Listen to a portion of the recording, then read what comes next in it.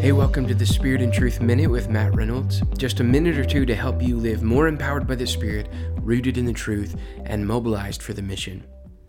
I have to confess that I woke up the day after Easter a little bit depressed. In the build-up to that special day, both with my church and family, it was something of a mile marker.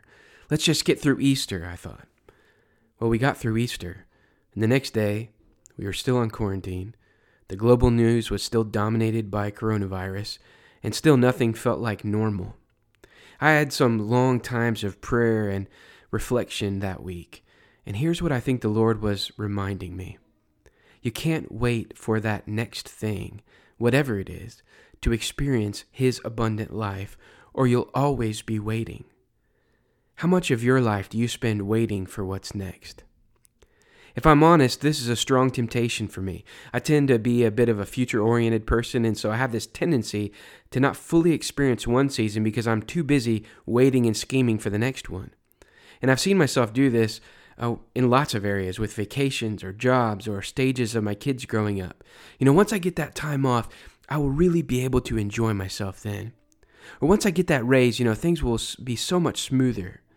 Once we get through this diaper phase, then things will be much easier.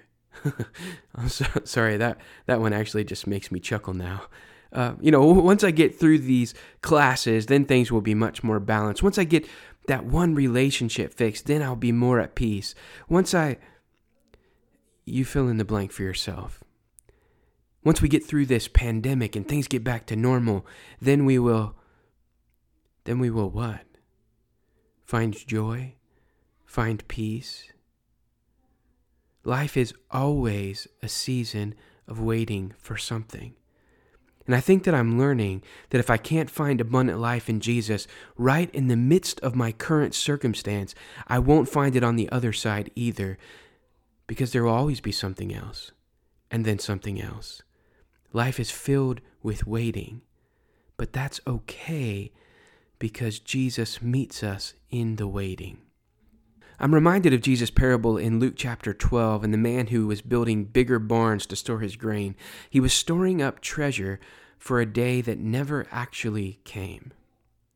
The truth is, we don't know what tomorrow will bring. If anything, this pandemic has taught us how unpredictable the future is. 6 weeks ago, almost no one would have believed we would be where we are right now. In another 6 weeks, things could look drastically different again. So what do I actually know? I know that if I'm breathing right now, that means today is a day that I can praise the God of the universe. It means that today is a day I can learn to love my family better.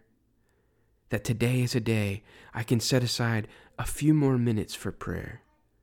It means that today is a day that I can actually offer the hope of Christ to someone else. What do I have? I have today. And with Jesus, that's enough. Even in the midst of what feels like anything but normal, I think Jesus' invitation to abundant life still applies because He is still with us. Let's stop waiting and start living.